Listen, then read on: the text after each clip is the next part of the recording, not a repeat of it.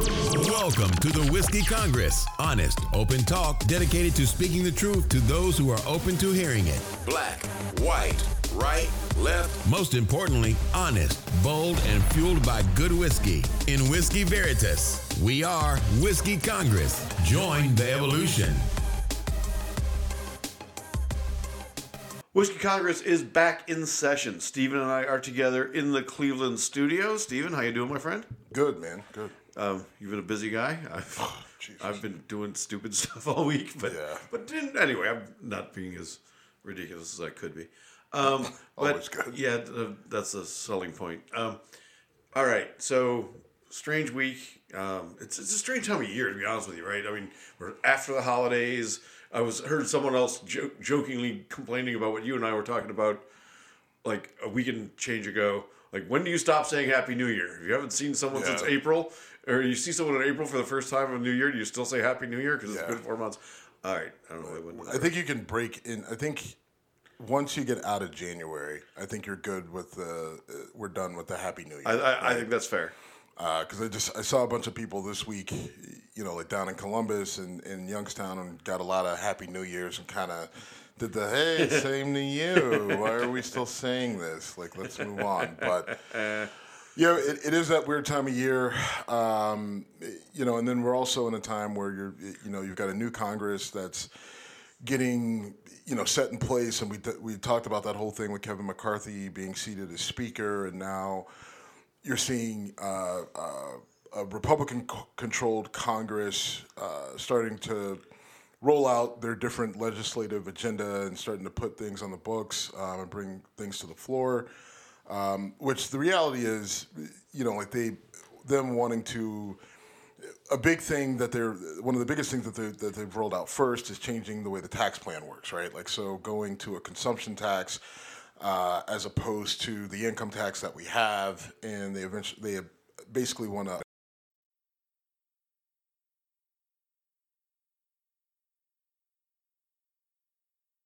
They're talking about the 87,000. Right, that's the key phrase. Agents, right? Now, and some of that is like, look, a friend of mine in D.C. said, the thing with the IRS is that, one, Biden and his administration fumbled it by saying that they were going to hire these agents specifically to go after middle-class people in their Venmo accounts and these, smaller transactions, right? Like, so that's it. It's a bad optic, but the reality is a big part of the whole thing with the IRS is we know for a fact, which I didn't know this, but is, I guess, unknown to the public, is that there's an expectation of a large number of IRS agents and staff that will be leaving the agency over the next few years due to retirement and just general attrition, right?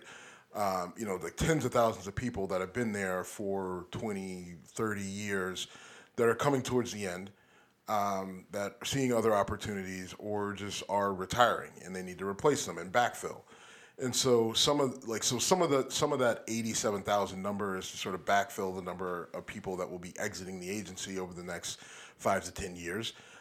There are some of the initiatives that Biden had talked about, which aren't overly favorable to anybody really, unless you're, very wealthy. But this idea of a consumption tax, like you and I talked about this a little bit, via text, is not really a good, like a lot of, people are like, oh, well, it's better because you get more of your money. Well, okay, fine. Like, you're not taxing me as much, but as you climb up the income bracket, right, this has less of an impact. So the less money you make, the more detrimental this will be because, yes, as a lower income person, like if you're making, $20, $30, $40, $50,000 a year, yeah, you do get that 30% of your income back or whatever you're paying in taxes. But generally, like if you're making under $100,000, like you're not getting taxed at 30%, right? Like, I mean, what you're typically like our tax bracket is prorated to a degree. So if you make up to a certain amount, right, at the very end of the scale, like you almost get taxed nothing. Right, and then as you slowly climb up into the $20,000, $30,000, $40,000, $50,000 range, I think you max out at about 22% of your income, and then as with the federal income tax, and then you jump into the 30s as you kind of break that $100,000 threshold. So, like, this is going to have a disparate impact because, right, like, if, like, all right, we all get that money back. So if I'm only getting taxed 20%, but this new situation that the Republicans are talking about, it's like, all right, there's going to be a consumption tax of 30% on goods that you buy, right? Like, so, which would be on almost everything, goods and services. Then even if I get 22% of my income back, if everything goes up by 30%, then still it's basically a 12% increase on, it's still, I'm still losing that 22% plus the additional 8% that goes along with this new consumption tax, right? Yeah, well, I don't know the exact details, but just in the most simplistic terms possible, when you tax consumption, you're taxing people who need to buy stuff on a day-to-day basis to live, right, versus if I'm making millions of dollars, I know my consumption. Yeah, I might be eating prime rib and we can make it even simpler, right? Like, whether you're rich or poor, chances are, although there's all sorts of different types of milk now, but let's just say you're a rich person that still drinks milk, and you're Mitt Romney, good, right, or an average, and compare that to average or middle income person that still buys milk. If I'm a millionaire, right, and I'm pulling in hundreds of $1,000s every year, or for some of these people every month, then milk going from $4 to $7 a gallon isn't a huge deal to me, right? But if I'm making, if me and my significant other combined are making $60,000 a year, then all of a sudden that increase on milk is a much bigger burden to us as opposed to it being, to the person who's making, tens of thousands of dollars a month or whatever it might be. Like, it impacts everyone, but it doesn't impact everyone the same. And it puts more of a burden on the people who are lower income earners, which that's, pretty much anyone under that, even people who make $100,000, right? Or whatever, like, it still increases the burden on them. So I now the point that I was trying to get to was that they're putting this out there, but ultimately it's got to get through the Senate and it's got to be signed off by the president. The Senate is controlled by the Democrats, and you got a Democratic president. So between them, you're probably not going to get a sign off on any of this stuff. So a lot of this stuff is for show, right? Like, I mean, we're talking about it. Okay, fine, whatever. But the reality is that it's really not going anywhere.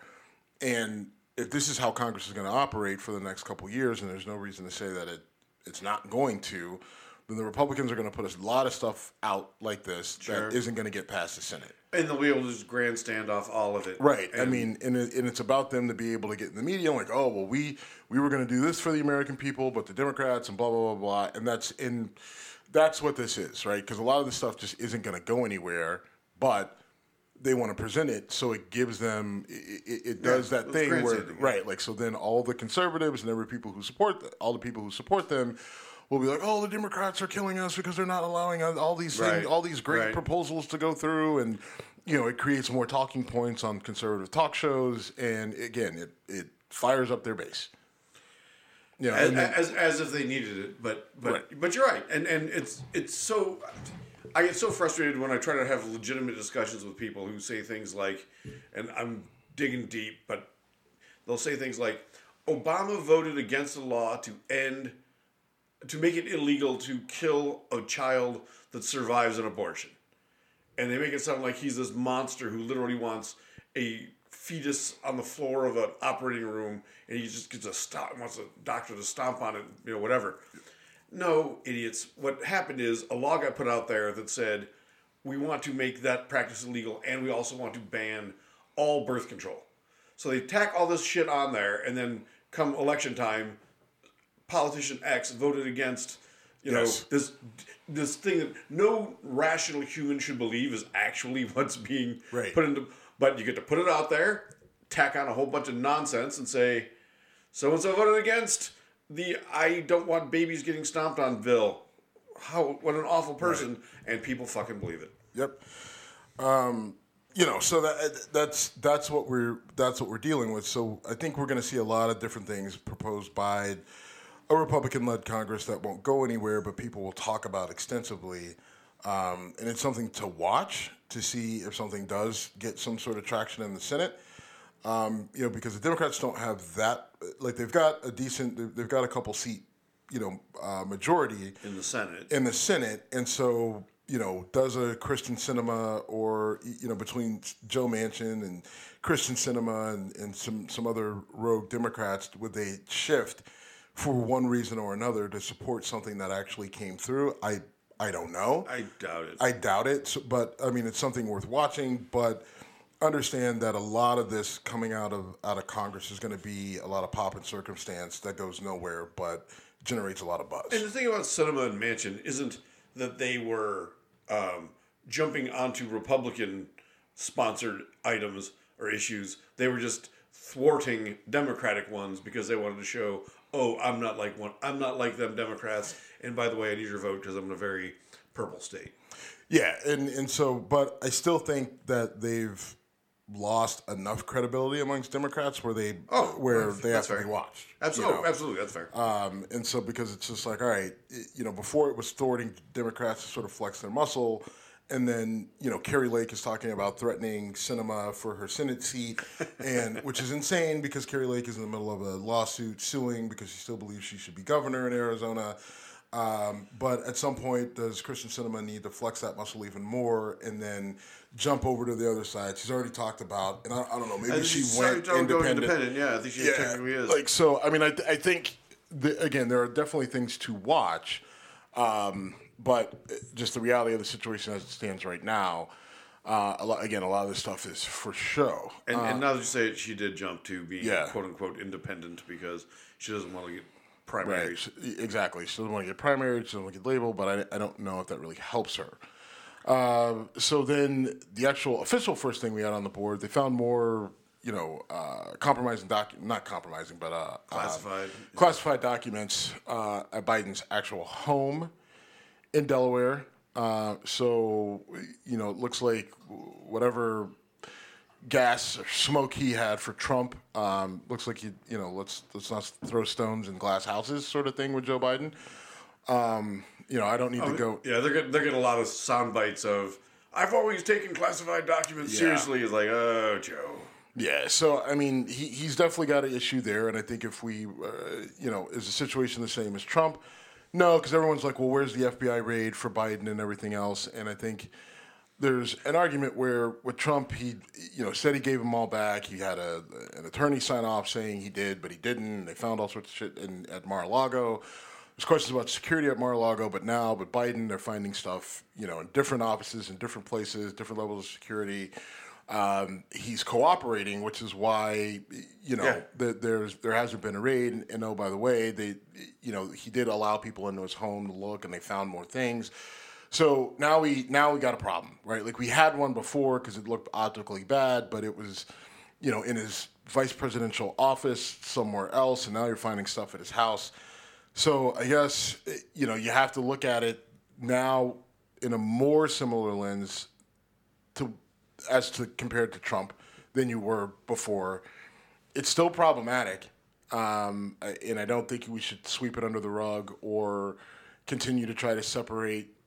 I think we should continue to try to separate Trump and Biden because they are just different people, and the cases are a little bit different. But now we're starting to see more similarities. Yeah, it's harder to defend Biden when it's like, all right, you said you were taking these things seriously.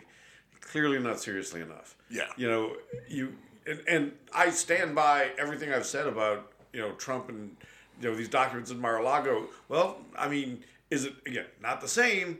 It's not like, but it's Biden's, not, but it's not different. It's not different enough that I can just go apples to oranges. Now it's like, dude, you fucked up. And we said that last week. Like, you fucked up. Yes. And it's not getting better. He's being more cooperative, and I think obviously some of that is because of the way things went down with Trump. But you still have a problem, and how it gets dealt with, we will see. If you ask me, it's something that if you end up charging Trump, so the question is, will they end up not charging Trump because they don't want to deal with a sitting president and have to deal with it? Or does Merrick Garland say what's good for the goose is good for the gander and goes after both of them? I don't know. Or say if the charge is obstruction, one person obstructed, one did not. Now, both done fucked up. Yeah, I mean, so obstruction obviously applies to Trump, doesn't necessarily apply to Biden, although there could be an argument, right? Because they found those documents in his presidential or in his VP office back in November. They kept a lid on it. Media didn't talk about it. White House didn't talk about it. And now they're finding more documents, recently at his home. So why is that? If you knew about this in November, wouldn't you have done a good search of all your residences and cleared all that stuff up back in November, December?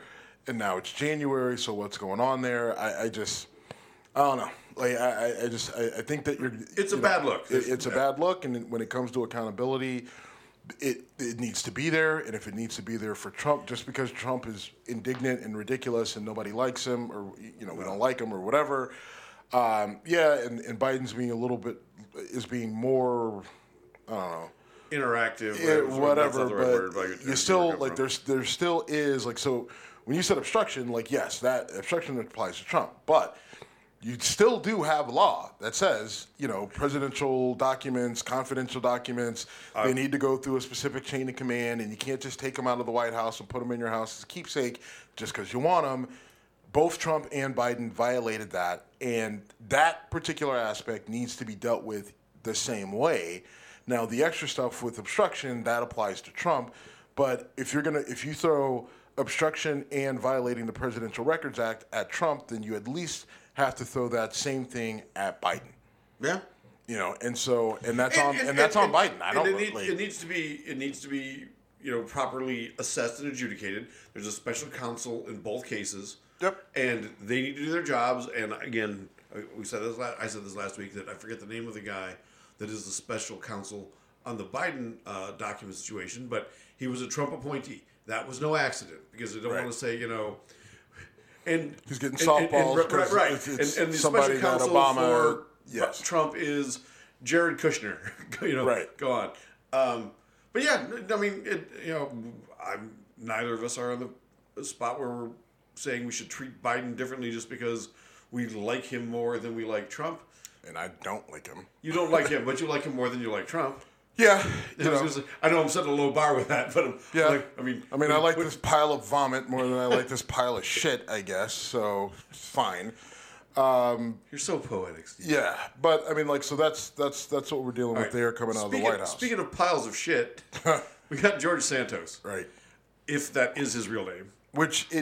So the thing is, it may not be his real name, because there are places where he's going under a pseudonym or his name, which is Anthony DeVolder, and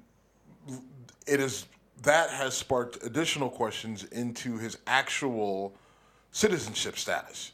Is he an actual U.S. citizen? Because so here's the other thing too. With all this guy's lies, there's so much bullshit. It's amazing, but he made the claim that his mom was in one of the towers in 9/11. Right. Well, the problem with that is his mom was in Brazil. Was deported in 1999, and she got special dispensation to come back into the country in 2004. Yeah. So she couldn't have been in the tower if she wasn't. If she was not in the country. Right. If she was not in the country, she couldn't have been in the tower. And if she wasn't in the tower, she wasn't supposed to be here. But chances are, if she got booted out of the country in 99, she was not in the tower in 2001 when this happened. So you've got more lies, because then he attributed her death to complications from inhalation and from again being in the tower at 9/11. So it goes so now the question is so your mom wasn't in the towers 9/11, which means all your fundraising and everything for her illness related to complications from being in that building at 9/11 isn't true.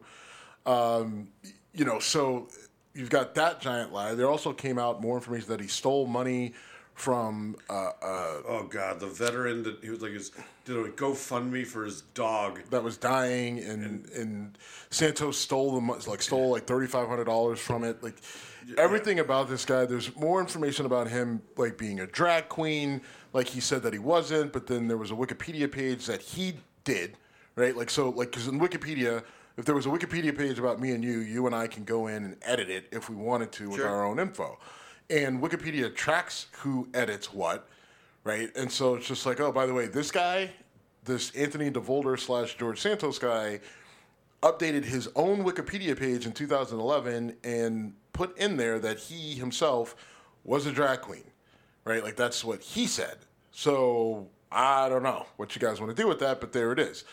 Now, again, it's Wikipedia, so, I mean, no one's basing facts off of Wikipedia because it's open source and anybody can update information from there. But, again, you were a drag queen. No, I wasn't, but you said you were here. Right? So... Oh, yeah, well, the liberals, I'll just tell you what I'm not. I'm not one of those liberals who wants to be from Venezuela and China. And exactly. So, that sounded stupid to people. It was supposed to, because that's his defense. That's been his defense on a lot of things. I can tell you what I'm not. I'm not a Democrat, right? I mean, it's just like at any point in time, I expect something to come out to say that he was he was a huge Democrat at some point, right? Because everything, like, if he's... No, thank you, by the way. Right. Like, I mean, everything this guy says, like, comes out to be a lie, like, from his name to, things about his family, to things about, places where he worked, where he went to school, like, everything is a lie. So then it makes sense, like, look, if everything about you is a lie that you have on your resume, and the things that are true are barely verifiable... And now we get to this point, is he even a U.S. citizen? Because that is a major question, because whether he's a drag queen or not doesn't fucking matter. I don't actually care. You don't. Right. Okay, fine. Even if the Republicans care, they can get as mad as they want about it, but that's not necessarily grounds to remove him from a congressional seat. What is grounds to remove him from a congressional seat is if he's not a fucking U.S. citizen, right? Like, because that is clear as fucking day in the Constitution that you need to be a U.S. citizen in order to hold the seat that he holds, right? Like, so, you know me, I want to get down to the fucking nuts and bolts of you know what I mean? It's not about what I feel, it's what I can prove. If I can, I may not like him because he's a liar, right? But I can't necessarily boot him out of Congress for lying about jobs he didn't have or school that he didn't have or he didn't go to or graduate from. Now, I feel like I should be able to do that. But, again, I feel that way. But what I know is it says, right, that the one qualification that we know he has to have is him being a U.S. citizen.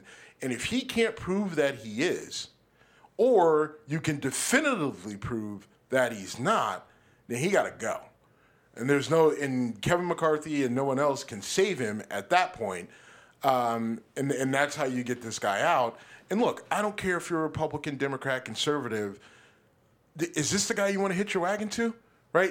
You want to die on this hill of George fucking Santos, a guy lying about every single aspect of his life, right? Like Trump lied about plenty of shit, but whether people argue whether Trump is a billionaire and how many billions he has, and he's not that rich. Okay, what we do know is motherfucker has a lot of money. Right, we may not like it, and he may not have as much as he may not be.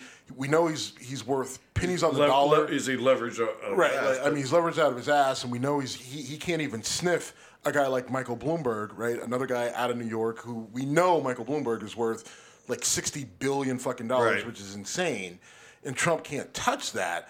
But he's still like, if he's worth $900 million or $1 billion or whatever, whoever the fuck cares, he's still worth a fuck ton of money, compared to us. And the stuff Trump lied about was more wordplay and manipulation and everything else. But there is some truth to the guy, no matter how much you like him or dislike him, right? George Santos, we literally don't know his actual name. I was going to say, we know Donald Trump is Donald Trump. Right. We know, right. My opinions of the guy have been right. We know Donald Trump is from New York, and his dad was Fred Trump, and his siblings and his kids, and all that other stuff, and everything else. But with George Santos, again, we don't know George Santos is actually his name. We don't know anything about him. And why the fuck why would you want that guy with the number of liabilities that he poses to not only the party but the country on a lot of different levels, from security to like all these things. Like, just let it go. You had a bad apple. He's low-hanging fruit. Get him the fuck out, right? Get somebody else in there, and let's move on. You know, I've known a handful of pathological liars in my life, and they all have certain similar behavior patterns. And one of them is when they're called out in a lie, just keep driving. Dig in. Dig in. I'm the victim. How dare you? Deflect. Yeah, and you're right. Deflect and if. But Jim, I've never seen anything like this. I've seen some liars. I've never seen someone who's lied about. I know. I've never seen anyone who got this far. I'll grant you that. Right. Okay. But yes, we've seen those people that just inherently lie about everything for whatever reason. Okay. But lie about everything to the point where we don't know your name. We don't know where you came. We literally don't know where you came from. Right? Like, you're lying about the death of your parent. Like, was that even his real mom at this point? That's so revolting. Right? Whether you're a drag queen or not. Like, all this other stuff. Like, he was married, and then, there's all this stuff down in Brazil. Like, there's so much about this guy that is, you can't even, like, you got to start from scratch with this guy. The funny thing is, though, the two things that would get Republicans to jam him up, if he admitted he was a drag queen or if he admitted he was a Democrat. The lies they'll put up with. But yeah, I know I'm being snarky to a degree, but I'm not 100% wrong. I mean, they've been vilifying, alternative sexual behavior, and they had to switch to trans people and drag queens because, there's drag story hour at the local library, and these kids are... Well, I mean... It's become a culture thing. It has become a culture thing, and they had to move off the just gay and lesbian thing because there were gay and lesbian Republicans that, like... All right, we can't, like, that's bad business if we start booting them out because, whether the people are good fundraisers or whatever. So, like you said, they had to turn their ire on to trans people and drag queens and everything else and showing how that's bad for the culture and destroying the children. You're 100% right. I really think, though, with everything that they put up with and the fact that he's already in a seat, right, and the amount of time he's going to be in that seat, I don't think that they would turn on him because he's a drag queen. But I do think, in order to, here's the reason why. No matter what, their margin is so slim in the House that they don't want to lose a single seat, right? Like, so they're trying to slow play this, hoping that it gets better, but literally every day it gets worse. Right? And so at some point, now they're at a point of no return because, look, if you weren't going to get all over him about the lies, about about all that other stuff, and then you turn on him because he's a drag queen, even as dumb as politicians are and as bad as these PR people are about picking hot button issues and everything else, they know that they can't turn on him now because of that. That's just not, there's no grounds to actually remove him because he's a drag queen, because he lied about it, right? Like, they don't have a vehicle to get him out. Right. But if now, to your point, they really don't like him and they're tired, and that sort of pushes them over the edge. What that pushes them over the edge to do is, now we need to find out if this guy is a citizen, and if there's an inkling that he's not, then they're going to dig on that and expose it, and that's the thing that gets him out, which ends up being the best thing for everybody. Right? If he ends up being replaced with another Republican, so be it. But that guy, this guy cannot be in Congress. I'm sorry, I don't want him on a committee. I think I told you, so one of the committees he's sitting on is the Small Business Committee. I own a small business. You run a small business. Very small business. Right? I don't want a guy like him anywhere near decision making in Congress regarding around small businesses, the monies that are available to us, or how we're governed. 100%, yeah. You know what I'm saying? So this guy, it's within everybody's favor or best interest to have a guy like George Santos as far away from our government and as far away from leadership as possible. And then the remaining question is, should he be in jail? Right? I mean, and not because of anything, not because he lied about this or that, but with all this, is he some sort of a spy or Russian plant or Venezuelan plant or Brazilian plant or whatever he may be from? Did he embezzle money to get that? Did he embezzle money? Did he steal money? Is he doing it right now? I mean, because there's things out there from his campaign where they were literally they were taking money from people, right? People said, "Oh, well, I'm only going to sign up for a $500 donation," and then they took $2,500, right? And they did it multiple times. Sometimes people got reimbursed, other times people didn't. There are people who supported him, early on in his political career, a couple years ago, prior to COVID, that got burned by him. With the way that they, raised money in campaign funds, and he diverted money into other shady people's campaigns and things like that. So there is so much dirt with this guy that once it all settles, the question is, are there criminal actions there that need to be dealt with? And just to close it out, if you were to say, name the most dirtbag move someone could make, stealing money designed to be or intended for a dying pet for a veteran. Like, if you're drawing it up, I don't know, man. Lying about your mom getting sick from 9/11, yeah, and that's exactly. what killed her. So maybe, all right, thank you. I don't know which is worse. I don't know which is worse. All I know, right? But both of those apply to one guy. Right, I mean, and they are, right, and that's not even that. Right, that's not the only thing, right? Like, so he was married to a woman, but then while he was married to that woman, before he was divorced to her, he announced his engagement to a man. Correct.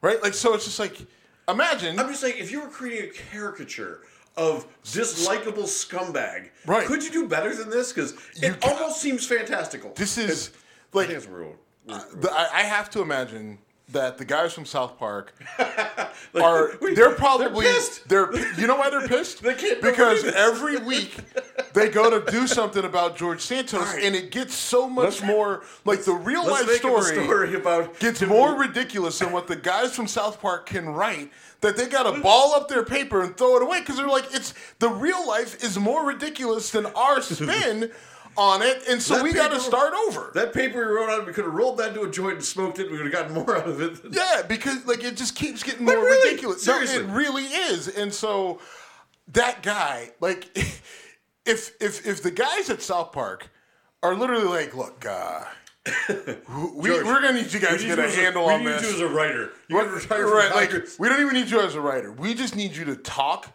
about your life for the next 2 hours. So we can have 2 seasons of shows of bullshit, right? Because that's essentially what you're about to tell us. But we need to know, get it all out, and then we'll go from there. Like that's how ridiculous we are. Man Bear Pig is every bit as legit as the real life George Santos. But the problem is, Man Bear Pig ended up being a really key part of the show. It did, and for good reason. All right, we all owe Al Gore an apology. No one will take him serial, Steve. All right. This is going to go sideways in a hurry. All right. You brought up Ron DeSantis. Yeah, so Ron DeSantis pulls a very Ron DeSantis move. And a new AP Black History class. So AP is, advanced placement classes in high school, which, you take these AP classes and they're graded on a little bit different scale. The classes are harder. And you can use them and get college credit, and they help you in college. Like I took AP English, I took AP Chemistry, AP Calculus, which I should not have, but managed to somehow get a B, which that whole grade should have went to the tutor that I had because me and math don't get along.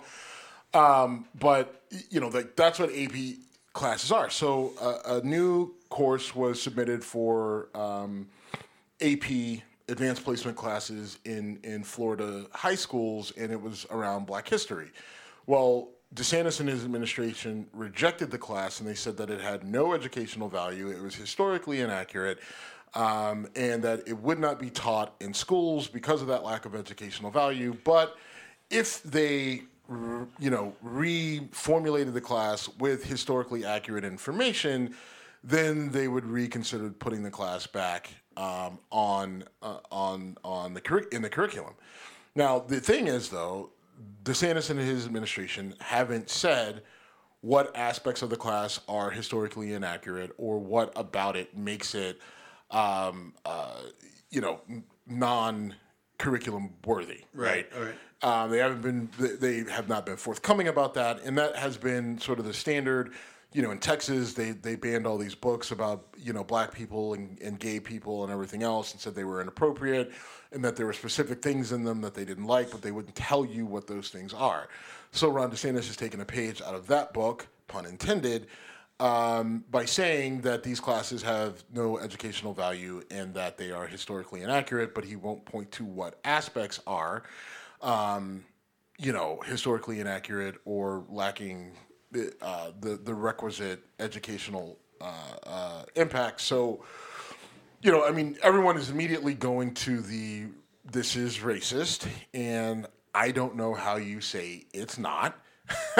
Right? Like, I don't know how you defend Ron DeSantis and his administration at that point, especially if they're not going to point to specific aspects to show what is historically inaccurate. Right? Because Black history is American history. I think I've said that in the past.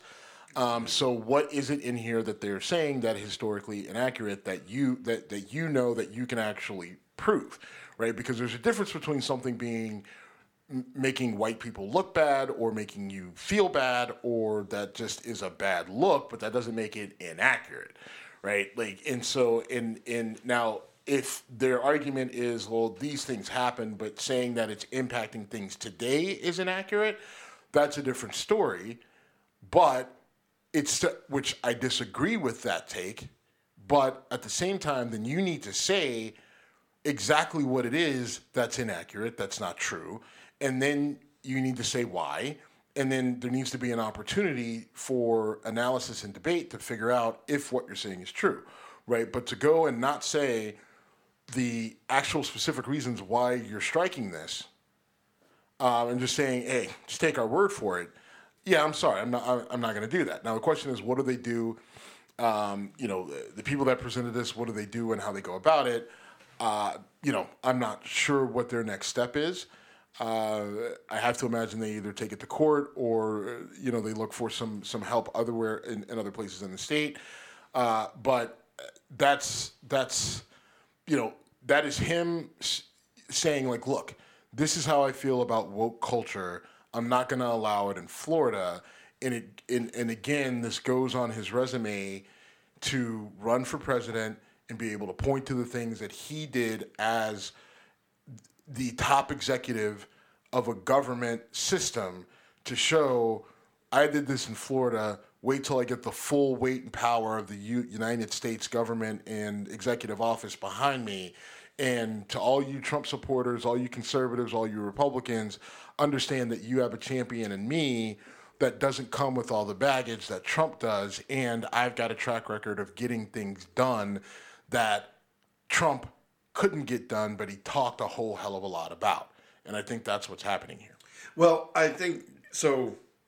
I'm going to use a line that I love throwing back at conservatives. Facts don't care about your feelings.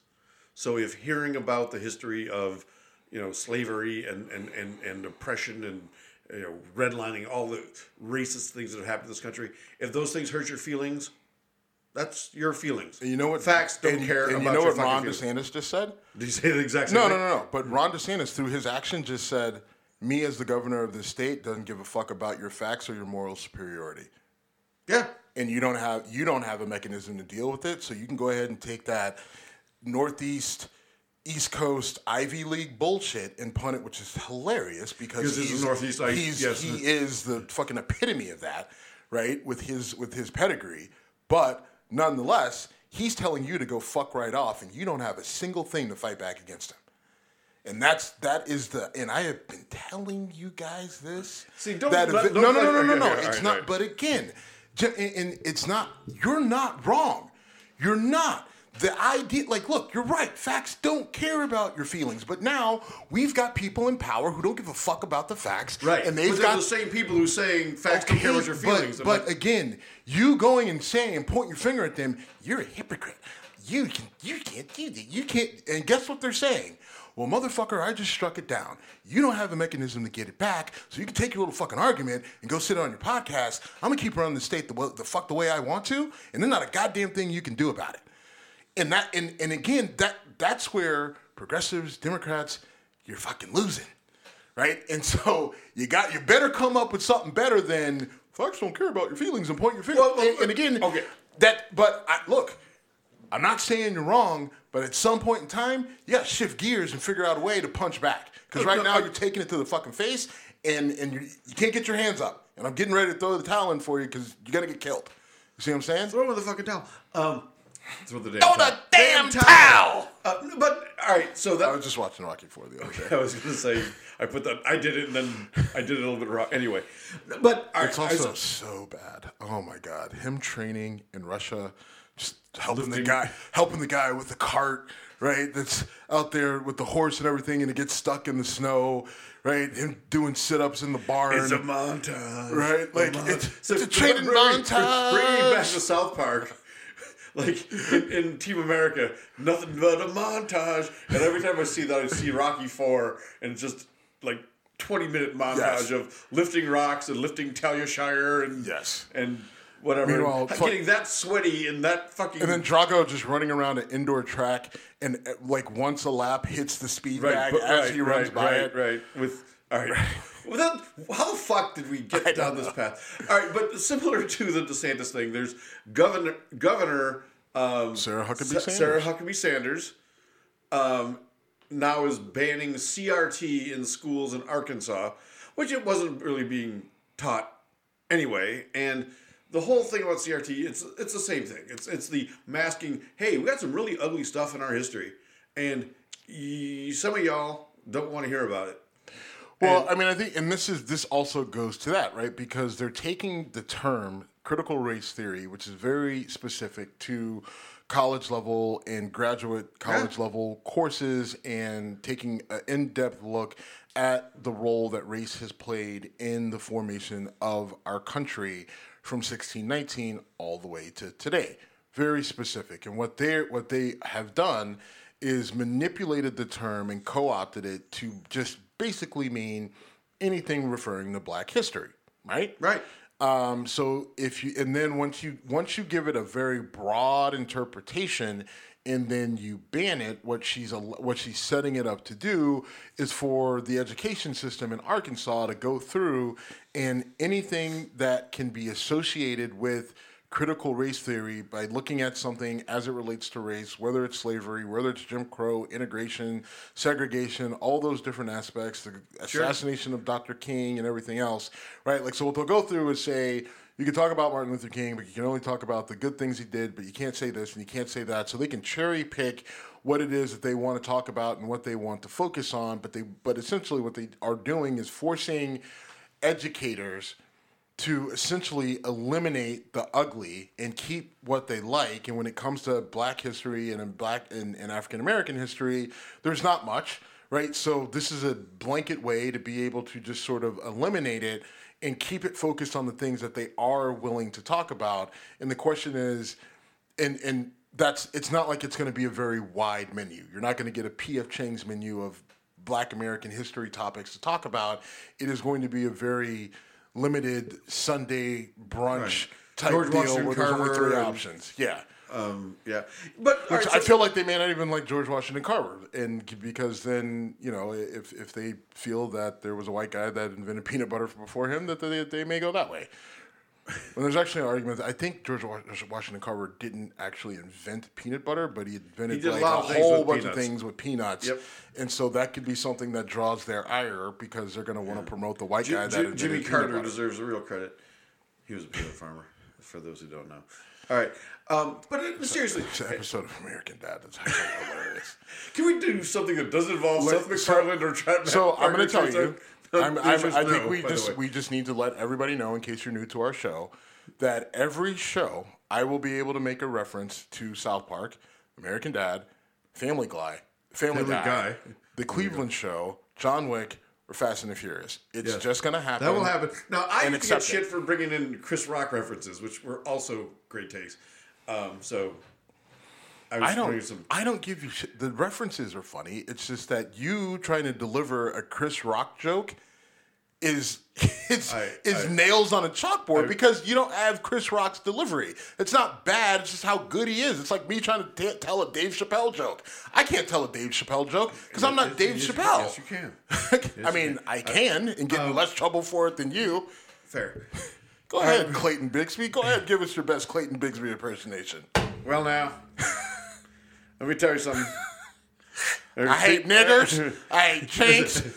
Go ahead, Jim. Did I mention they stink? I'm going to tap dance like you would. Fucking Mr. Bojangles can't tap dance the way I'm about to. And they stink. Did I mention they stink? I believe you did. And he divorced his wife because he said she was a nigger lover. You were to wrap this up. I mean, you're on a time crunch. Yeah, I am on a time crunch.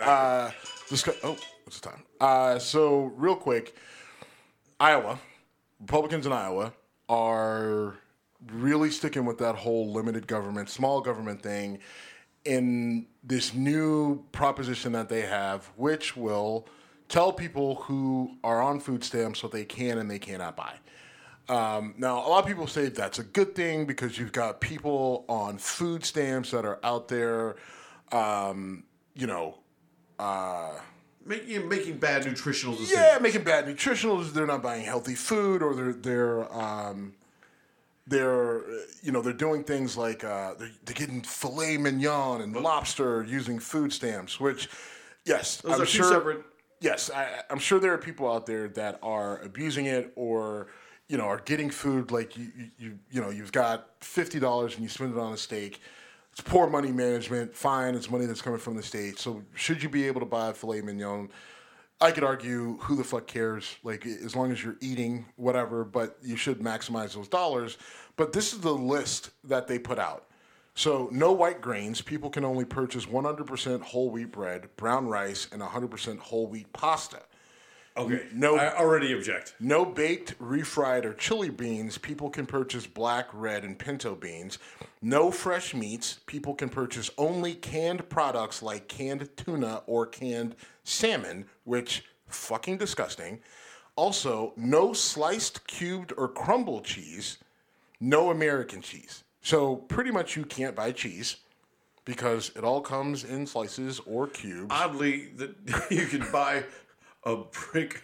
Can I buy a brick of Swiss cheese? Of Munster, but right. Not slices of American. Okay.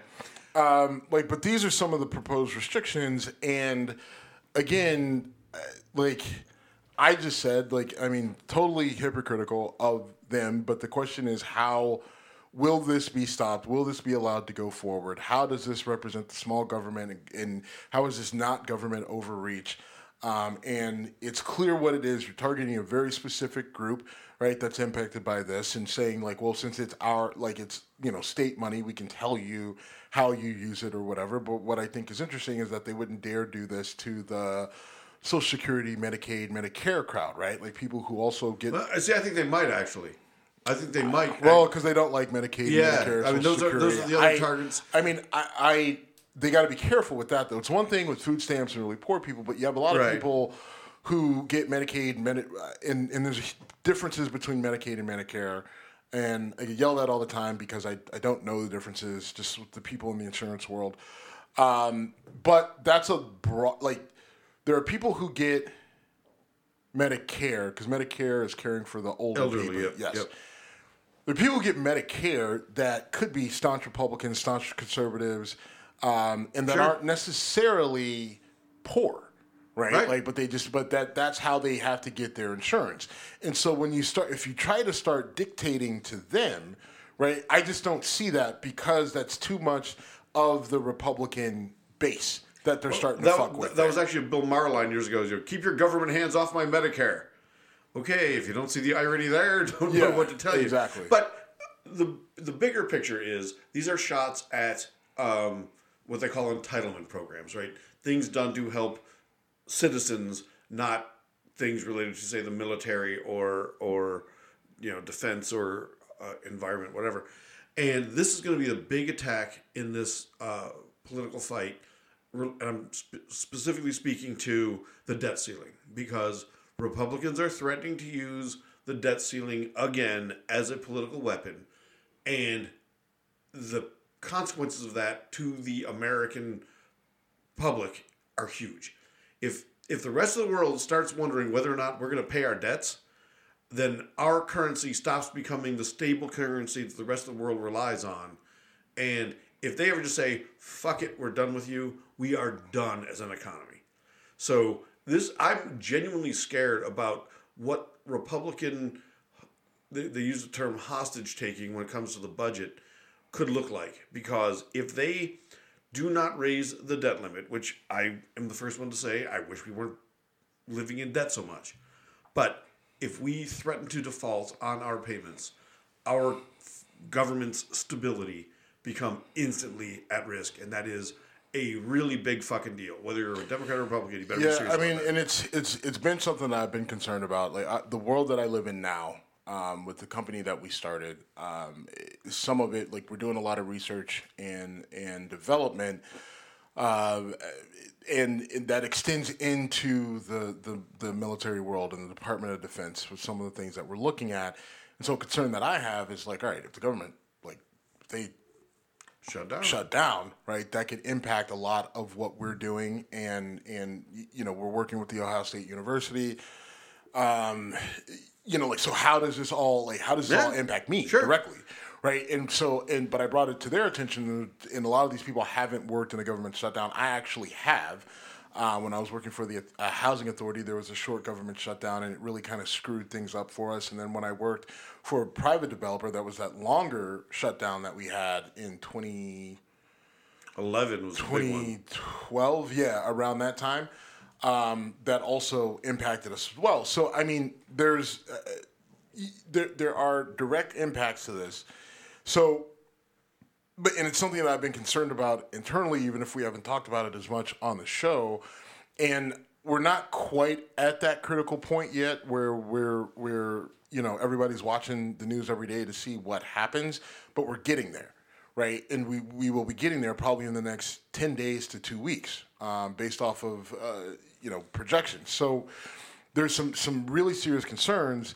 And again, going back to how is the GOP and the Republicans, how are they going to use some of these culture war issues, right, to impact that?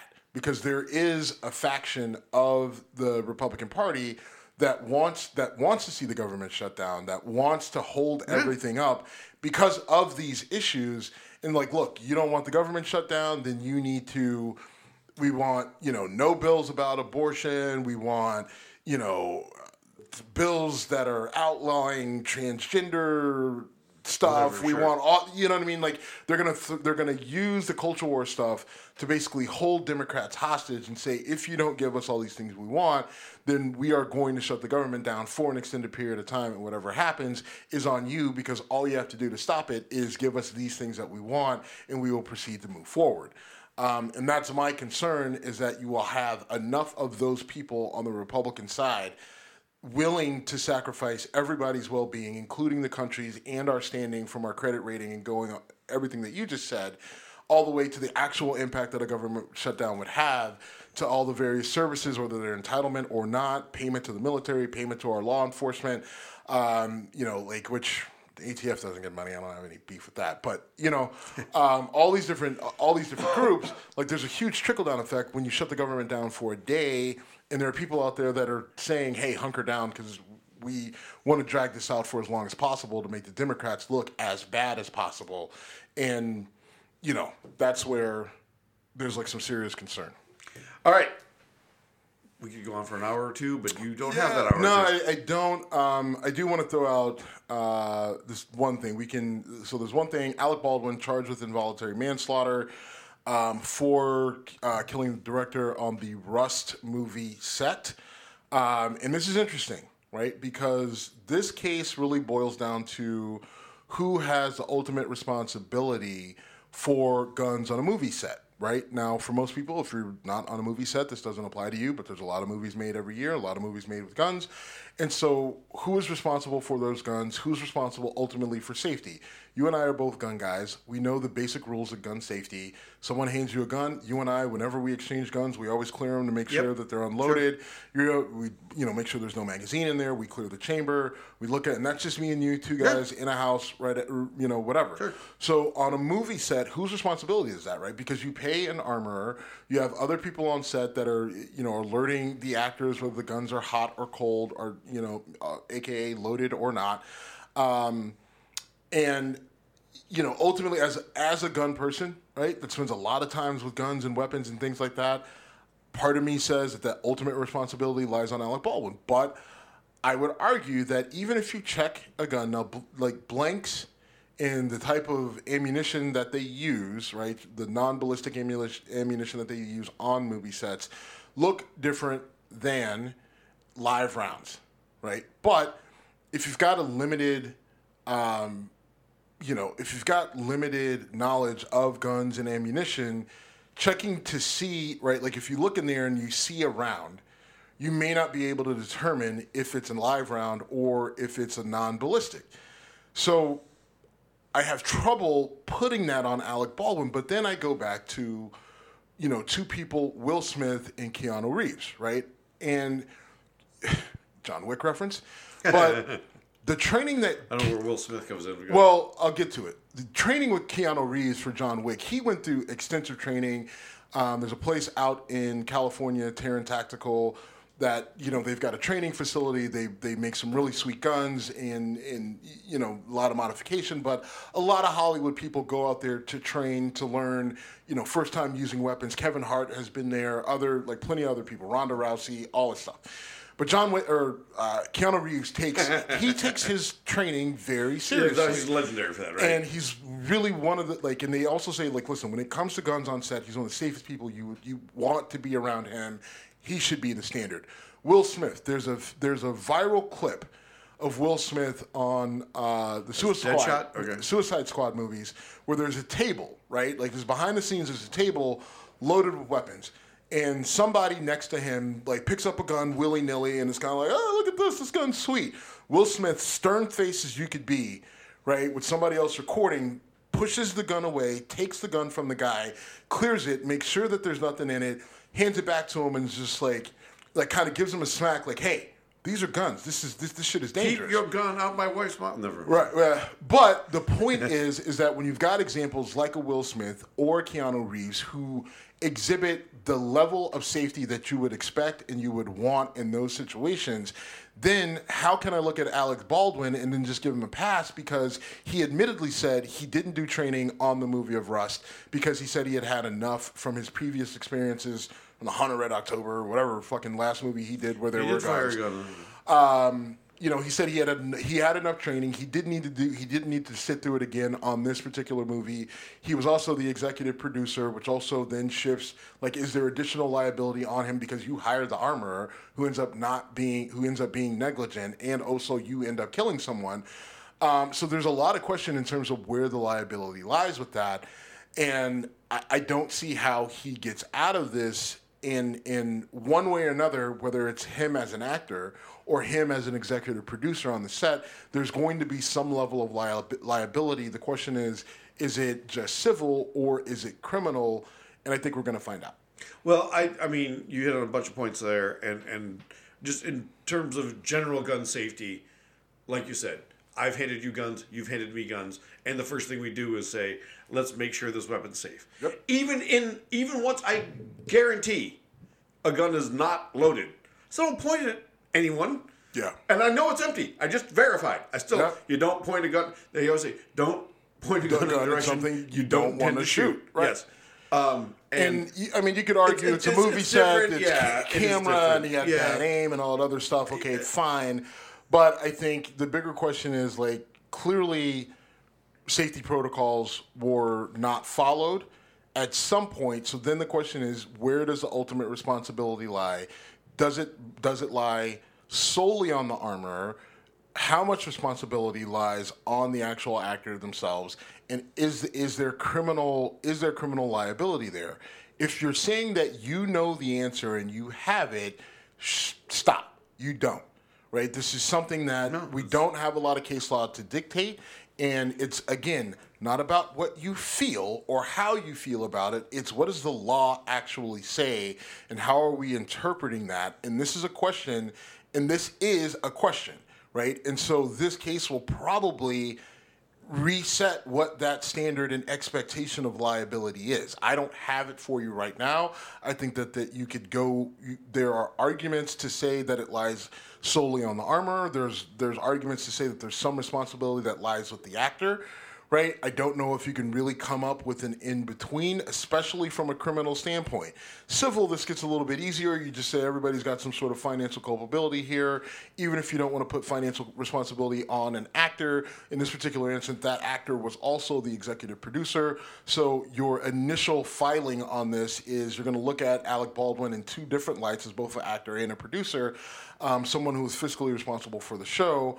You throw the armor in there as well for being negligent, and that's handled money-wise. From a criminal standpoint, though, it does get a little bit more complicated, but because we're talking about now, like, the penalty being more than just money and you actually going to jail.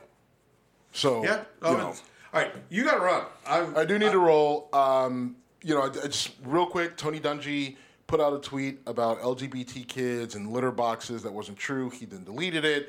He's taken a lot of heat from both. He's taken a lot of heat from progressives and Democrats, saying that he's a religious Christian zealot. The people on the right are saying that Tony Dungy is being persecuted and that Christianity is under attack and it's a giant war. Jason Whitlock came out with this really nonsensical tweet storm about the war on Christianity and black men and everything else. Jason Whitlock, you're full of shit. You progressives on the other side, you guys are also kind of full of shit. I think the thing is, Tony Dungy puts out this tweet. It was a bullshit tweet. He needs to be called out for it. He deleted it. He apologized. Probably not the apology that everybody wants. But at the same time, he needs to take that heat. And if you're a Christian, then you need to find a better way. Like, fine, you may not necessarily be happy with it, but you need to find a more Christian way to convey your points than regurgitating things that aren't true, especially when it involves children. So Tony Dungy deserves certain level of smoke that he's receiving, but at the same time, the defense of him and the demonization of him from the other side are also more about people driving their own particular narratives and taking this and running with it. And both those viewpoints, I think, are unhealthy and dangerous. All right, we are at Whiskey Congress on Instagram and Twitter. We're done. We'd love to keep talking, but you got meat to pick up. I'm busy, bitch.